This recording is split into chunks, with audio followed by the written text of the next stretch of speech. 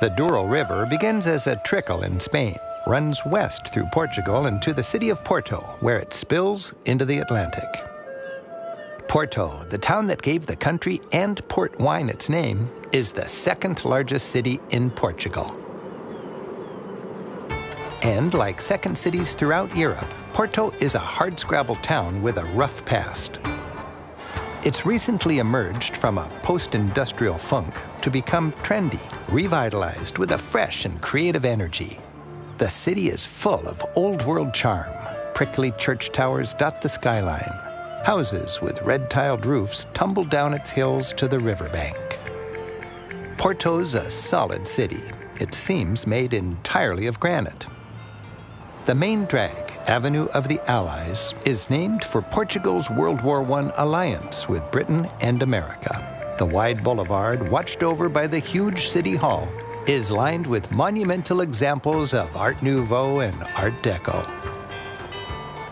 As if to counter all the heavy stonework, inviting shopping streets are ornamented with playful architectural touches. There are lots of lovely blue-tiled facades.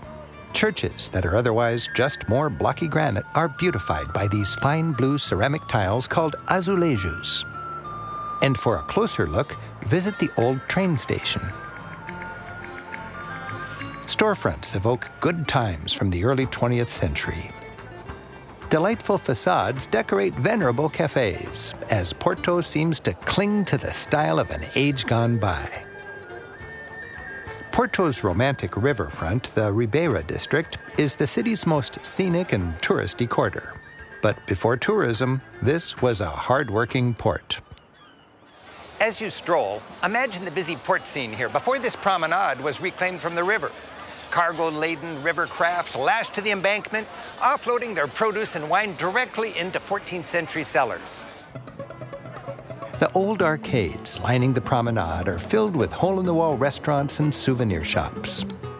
Behind the arcades are skinny, colorful houses draped with laundry fluttering like flags. The contrast of today's tourist crowds amid these vivid, authentic neighborhoods is striking. From here, a double-decker iron bridge crosses the Douro River. Inspired by Gustav Eiffel when it was built back in the 1880s, it was the biggest such bridge in the world. Recently, its top deck was closed to traffic. Now it's just people and trams.